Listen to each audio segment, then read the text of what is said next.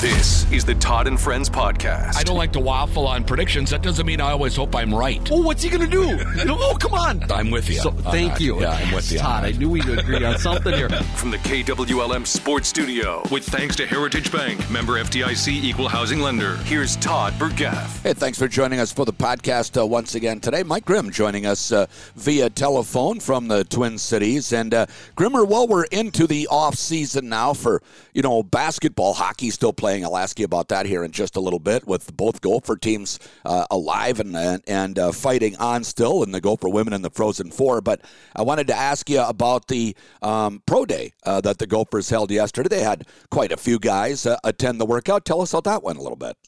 Yeah. So this is an annual thing that most teams will host one of these things, and it allows for NFL scouts, occasionally coaches.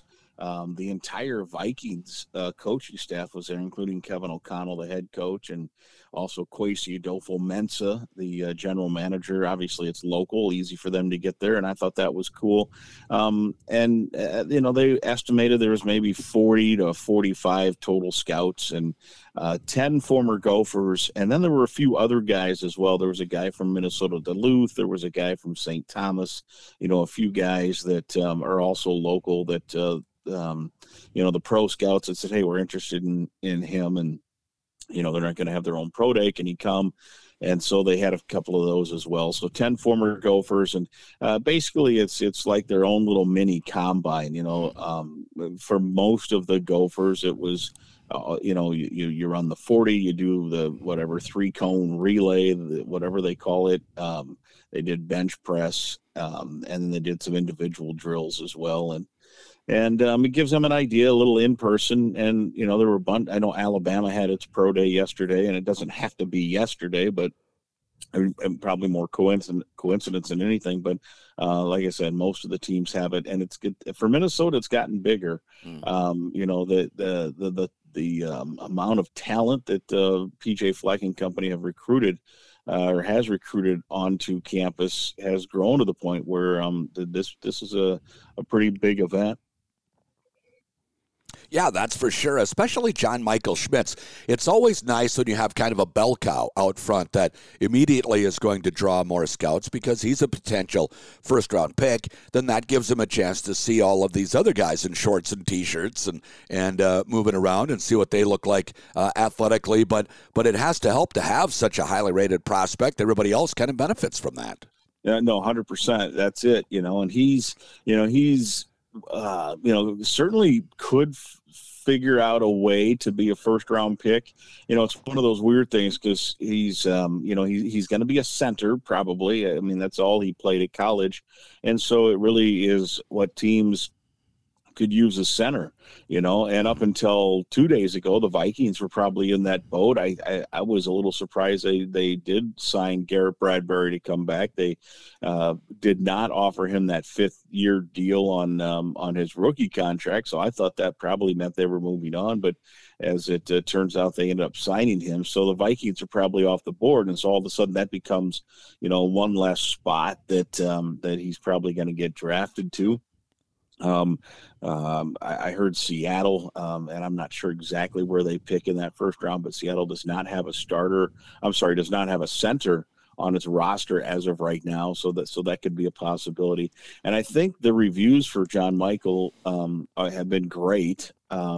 His film is good, obviously. I mean, he is graded out as the second best center in the country last year behind the kid from Iowa who was a first-round pick for the Ravens. And then this year he was the top-ranked blocking center by Pro Football Focus, which they kind of do their own thing and do some individual stuff. So he's old. And I think for a center, if you draft a guy late in the first round, early in the second round, I think John Michael's one of those guys that you just are going to think, all right, well, this is a guy that can be a 10-year starter in the NFL for us. And obviously that's a great feather in the cap for John Michael Schmitz, who, if you go all the way back, Todd, he was a commit to PJ Fleck at Western Michigan. Wow. He did not have any Big Ten offers per se. And when Fleck got the job here, they they had a discussion, and he said, do you want to join me there? And he did. So went from a commit to Western Michigan to here we are, the rest of the story, and likely going to be a late first or early second round pick in the draft in April. He wasn't the only one of those guys, right? I mean, Tanner Morgan did that. Was there anybody else? Yeah, so there were a few. Chris Altman-Bell was committed to Western Michigan. Muhammad Ibrahim was on the verge of committing to Western Michigan. He had no high major offers either. And while he wasn't officially committed, it sounded like he was well on his way to being a Western Michigan commit. Asezi Atomewo, who spent last year with the Vikings as kind of their reserve defensive end, and actually got a little bit of playing time late in the year. He was always on the roster. In other words, he was not on the practice squad. So think about, I joke with Fleck occasionally that, think about how good that Western Michigan team would have been with that kind of grouping of talent. There were two or three others that came over with, and a few of them didn't stick it out or moved on or what have you. But yeah, I want to say I think it was 5 or 6, maybe 7 commits that had come along, and Morgan and Almond Bell and John Michael Schmitz and Asezi Atomewo. I think those were the headliners. And then you really technically can't count Ibrahim in there, but he was on the verge of probably being a Western Michigan recruit as well. Yeah, he's an interesting name for the draft coming up. Running backs seem to be devalued by the NFL a little bit these days, at least in terms of first rounders. They aren't as common, although there may be 1 or 2, I guess, this year. But Mo, he's certainly somebody for character and toughness. He's at the top of the list. He just lacks a little of that top-end speed. Is that something he can overcome and make his way onto an NFL roster? I think he'll be on an NFL team. Whether he's he's not going to be a first round pick, like you said, just because he just doesn't have that, sprinter speed that, is part of the package in the NFL.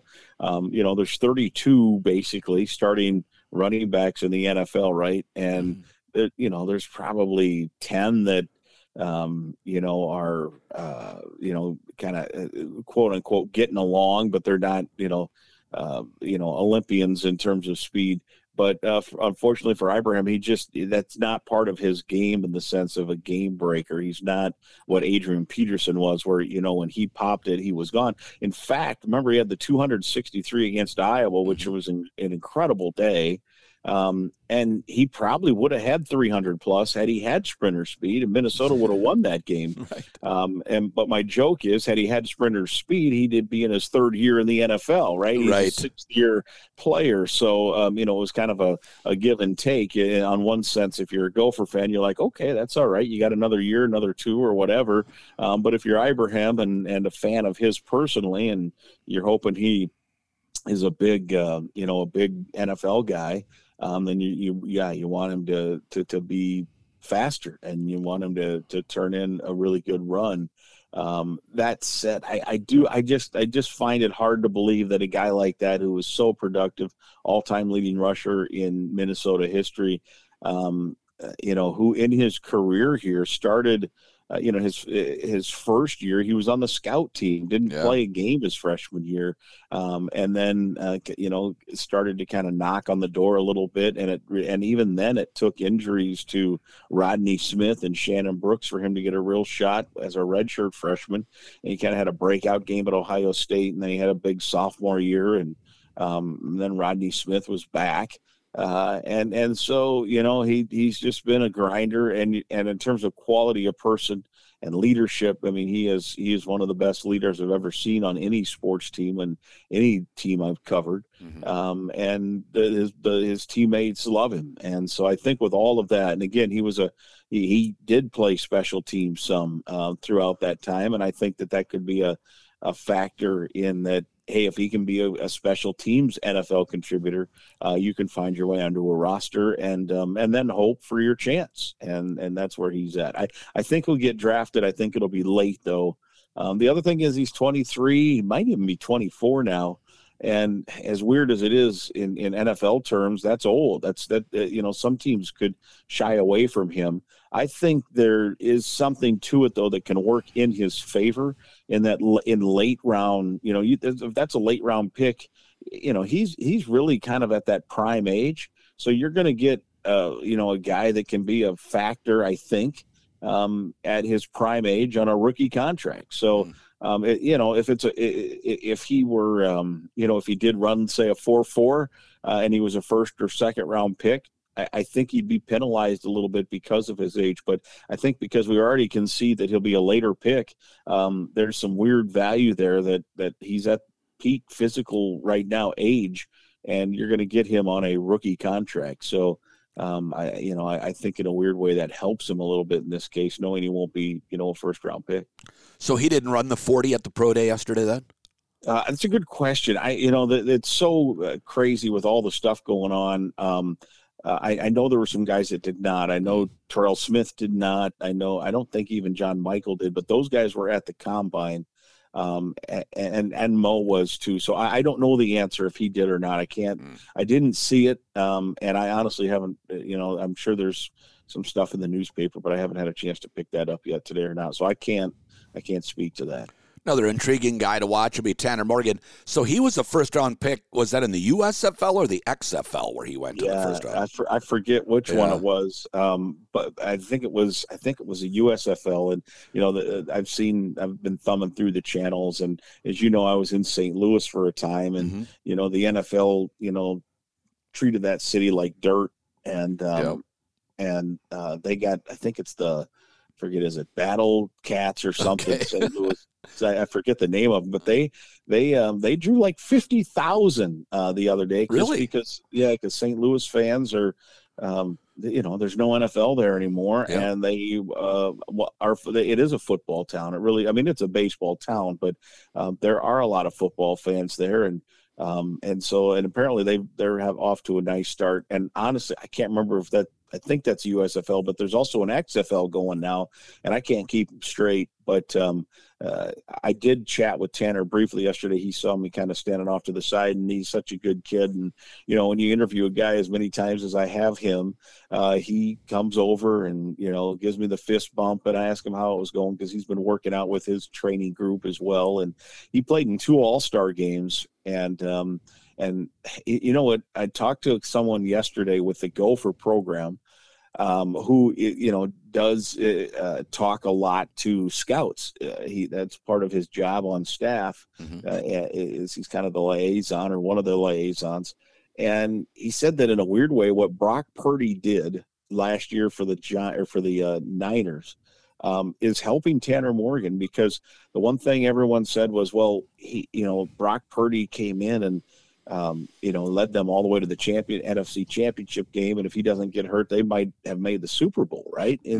Last year, and like a rookie, the last pick of the draft, what did he have? The scouts always want to evaluate, like, how did we all miss? He was the last pick of the draft, and everyone's like, well, what he had was experience. He was a 4-year starter at Iowa State.